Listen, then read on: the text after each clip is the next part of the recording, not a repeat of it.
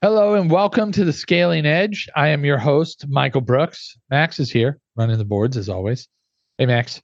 So, This is the internet talk show that focuses on the hard-won lessons by battle-hardened entrepreneurs on how to scale. And we try to pass that information on to you, give you one or two things that you can actually practically use. That's our hope. To help scale your business and your life. Kevin, unbelievable universe, scaling universe. Kevin, what are you doing? Who are you? How did you get here? Yes. First of all, thank you for having me, my friend. I am Kevin Palmieri. Today, I am the host, the CFO, and the founder of Next Level University. We're a global top 100 podcast. We do an episode every single day, and we just recorded number 1387 today or something like that. So we've been doing this for a hot minute. How did I get here? That's always a great question. I achieved a level of quote unquote financial success in my mid-20s, ended up realizing that life and grinding away the way I was doing and traveling for work, it just wasn't what I wanted to do. I felt very unfulfilled in that. Ended up sitting on the edge of a bed contemplating suicide a couple of years after making the most money I'd ever made. And then I quit. I left my job a couple months later. I had this very small podcast that had like maybe 15 episodes. And I partnered up with one of my good friends. And we said, all right, we're going to make this the most successful self-improvement company on the planet. In the beginning, it was let's meet the listeners. Let's figure out who's actually listening to this. Let's go straight to the end user and the consumer. And we've kind of obsessed over that, honestly, for the last 6 years. So where were you in your life? Like, describe kind of your day and where you were in your standing in life when you were contemplating suicide. Yeah. So I worked in an industry called weatherization. So we would go into state or government-owned buildings, and it was our job to make them more energy efficient. So my day would look like this. I'll do the week because it'll make sense. Sunday, I'd get up in the morning, I'd pack my suitcase, I'd drive to our shop, which was an hour away. I would load up my work van, and then I would drive another 6 hours to the job site because we usually worked out of state. And then from there, I'd work an 8-hour shift, either working in an attic or working on windows, working on doors, just a lot of manual labor. And then we'd go back to the hotel and I would eat fast food. I was doing a lot of lifting, so I was going to the gym, but I'm living in a hotel. Right. The year I was the most successful, I spent 10 months just living in hotels every single week. What did success look like? Was that just having a lot of work? Was it making a lot of money? Or was it buying a house? What was success like for you? I thought money would fix all of my internal stuff I had going on. Right. Like I wasn't very confident. I was very insecure, low self-worth, low self-belief. I didn't feel good enough. Did that happen before the work life? It sounds like that you had this intense work life, but I'm trying to get to uncover what's like. Was it the work life that brought that out, that brought those or the success? Like, let me rephrase that. Yeah. Was the insecurities driving the need for the success, and then once you've achieved the success, you realized that wasn't going to satisfy the insecurities. So it was the feeling of hopelessness. That was the big piece. Yeah. So for me, I was raised by my mom and my grandmother. I didn't know my dad. I didn't meet my dad until I was 27. That is where that not enoughness, inner lack of security, all of it came from that and the childhood I had because of that. I assumed external results would fix internal voids. That was my thought is, if I make more money, I'm going to be fine. Everything inside of me is just going to heal itself. Then you get that shocking moment. It didn't. Quite the opposite. And you got the external results. Yes. And it drove you down. Yes. I had been looking for this key. Like, what is the key to fulfillment and happiness? Is it the car? No, I got the car. That didn't change it. My girlfriend was a model. It's like, that's not it. Okay. High paying job. No, that's not it. Body. I won a bodybuilding show. No, that's not it. I kept looking and looking and looking. And then it's a very, very triggering thing when you get to the last key that you assume is going to fix the problem and it's not it. Then what do you do? Where do you go from there? And I was deeply afraid of starting over. I'm glad you jumped on this right away, because a lot of people, they don't lead with, hey, I was doing great, I felt like killing myself. You know what I mean? But it's an important part of the story. Yeah, it's an important part of the story. It's a pivotal part. It's probably why you mentioned it right away. So, okay, you had that kind of breakdown. You had that pain, and then you made a switch. What was the switch where you go, like, one, what stopped you from killing yourself? So I woke up one morning. The best way to explain it is there's 10 televisions on in my head at the same time, and every single one is on a different station. Too much noise. I ended up reaching out to he's my business partner now, but he was just my friend at the time. And I said, hey, I'm having these thoughts. I'm having these feelings. Like, I don't know what to do. Like, what am I supposed to do? And he said, Kev, over the last couple of years, your awareness has changed a ton, but your environments have stayed the same. I think you got to change your environment. That's when it was like, oh, there is hope. He poured into the dream more than somebody who might have just said, Kev, nobody really likes their job. You just got to get through. You make a boatload of money. Just get through the weekend. I'm sure Monday will be better. He gave me permission to look more into the future. What did you see in the future? I just saw that there was hope. There's hope and an opportunity. Just because things are the way they are today does not mean they must be the way they are today forever. It was just a little bit of hope. I didn't have a plan. I didn't know like what I was going to do with my life. I just knew that I could make a different decision to that day, and that was enough for me. And I believed it would be worth it. So the decision was quit your job and what?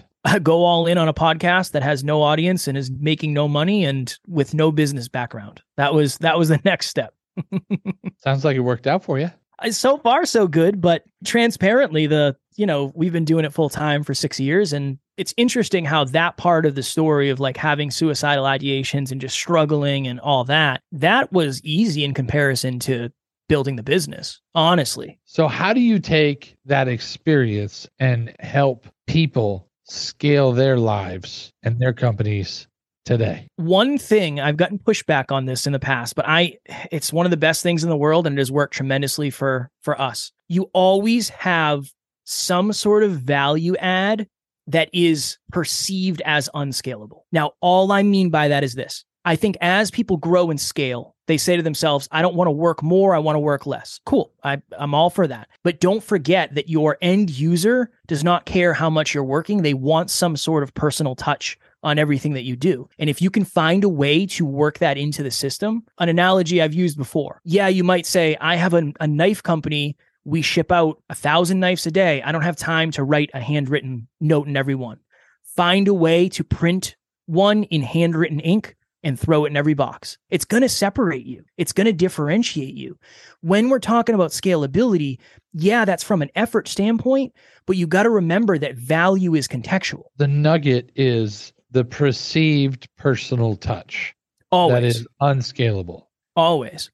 So even if you have an assistant write a hand note on every knife set that comes out, it's a handwritten thank you note that you can't scale a hand. Right. That is your edge, is maintain an unscalable value that will help build relationship in the mind of your client customer. It's something that might be perceived as a short-term loss, but the long-term ROI is far greater than the short-term loss. Yeah, it might cost you, maybe it's $15 to hire somebody to write notes. Do you believe that one of those notes will get somebody to buy another knife? Okay, cool. You're making your money back. That's always been my thought, is I think a lot of people, they're more focused on scale than they are on value. And they lose sight of that in the gap where it's like, okay, we're busier than we've ever been. We got to get this going. We got to make sure it's scaling. But what got you there in the first place? It was probably that stuff that you're going to start letting go of, most likely. So value, adding value, and the unscalable value is a way to actually scale your business. I believe so. Yeah, based on what we've done. It seems almost counterintuitive, but it makes sense. It's weird. It's like, I want to scale my business, but I want people to feel like I'm not. Like my business is designed specifically for them. It's one of the questions I get asked most often is like, how did you guys do what you do? Like, how did you get to the point where you got to? And I always say this. In the beginning, I did all the things that were not scalable. As we got busier and busier, I tried to just systematize one of them. That's really all it is, because we're a personal brand at the end of the day. Personal brands require personality. And once you lose that, you're in trouble. Well, one thing you've got a lot of, Kevin, is personality. Well, I appreciate it very much, my friend. So how are you helping people now?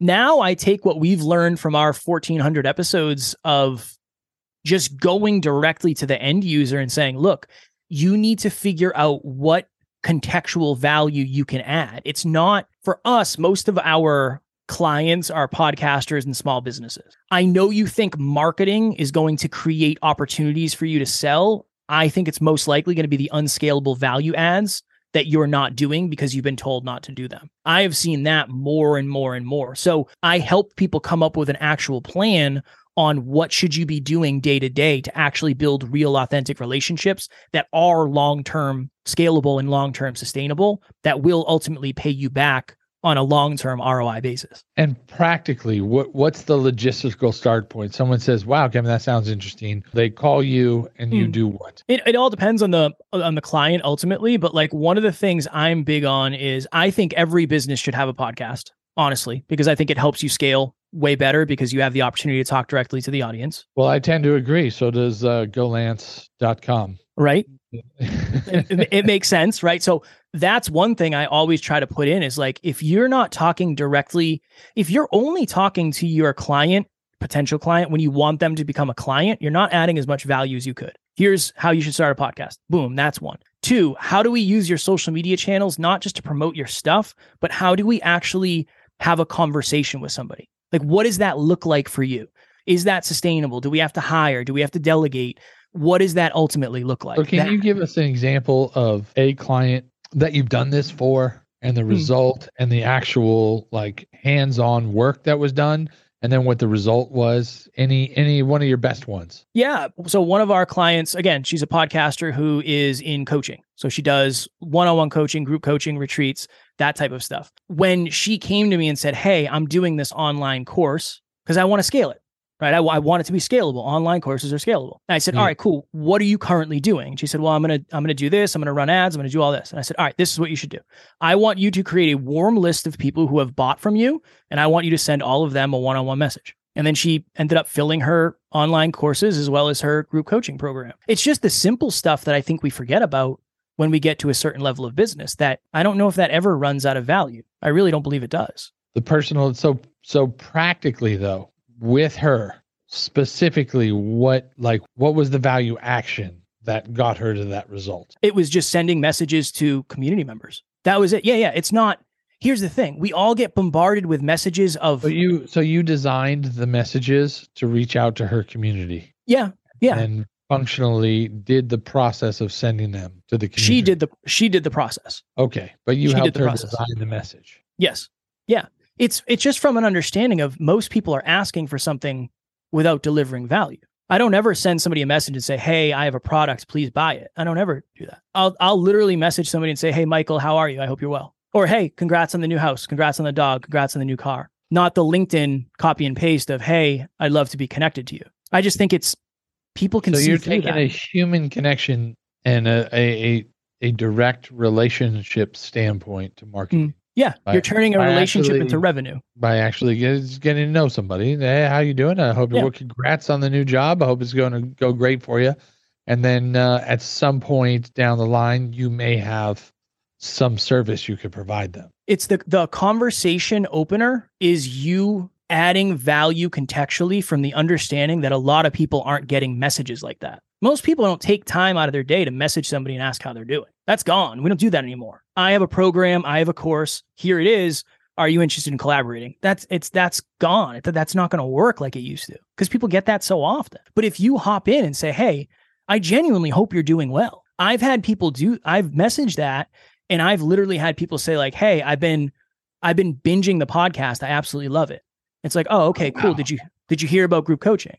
No, I didn't. Can you give me details? Cool. Now they join group coaching. That understanding of, I know I sound like a broken record, the contextual value. Most people think it's about getting somebody to make a decision in the moment. I don't think it is. I think it's opening the relationship and allowing them to get to know you. So homework assignment for our audience. They should go through their contact list and say hello to how many people? How many people should they just check in on? 10 a day for as many days as it takes to get through the list. What about the people in their list where they're like, they don't really know them that well? Just kind of a name and a list. Should they reach out to them as well? I would say so. As long as you can craft, this is what I do. I send audio messages. I'll just send an audio message. Hey, Michael, I hope. Yep. Every message I send is from me. Yep. For followers on social media, I used to send videos. Hey, Michael, thank you so much for the follow. I appreciate it. If there's anything I can do, please let me know. Every person. No, I don't have a ton. Yeah, I was going to say like 3,000 or something. Still a lot. That's still a lot. But if I can systematize that, this is my analogy. If The Rock is your favorite actor and he sent you a video, you will never go anywhere else and you will never forget that. You will continue to purchase from The Rock. Not because of his products, not because of because he's the one who gave you the personal touch, and you'll remember that. That's kind of brilliant. And I'm sure that's good practical advice that our audience can digest. And they're probably thinking right now, as am I, going, wow, how many missed opportunities did I have to go connect with someone? But it's never too late. There's no time like the present. All right. Well, Kevin, I know you're a busy guy and I know you've got a lot going on today. People that want to find out more about you and what you can do, how can they get you? Yeah, I always say just search Next Level University. That's our podcast. You'll get to know us at a deep level. And if you feel like you resonate with what we talk about, all the stuff is there. So Next Level University, all the podcast platforms, YouTube as well. Go check out Next Level University. Kevin, thank you so much for being real today and sharing your authentic story and so much pain and so much growth in the same time. What an amazing story. Thank you, my friend. I really appreciate you. Thank you. Likewise. Thank you very much. Okay. Cheers. Bye.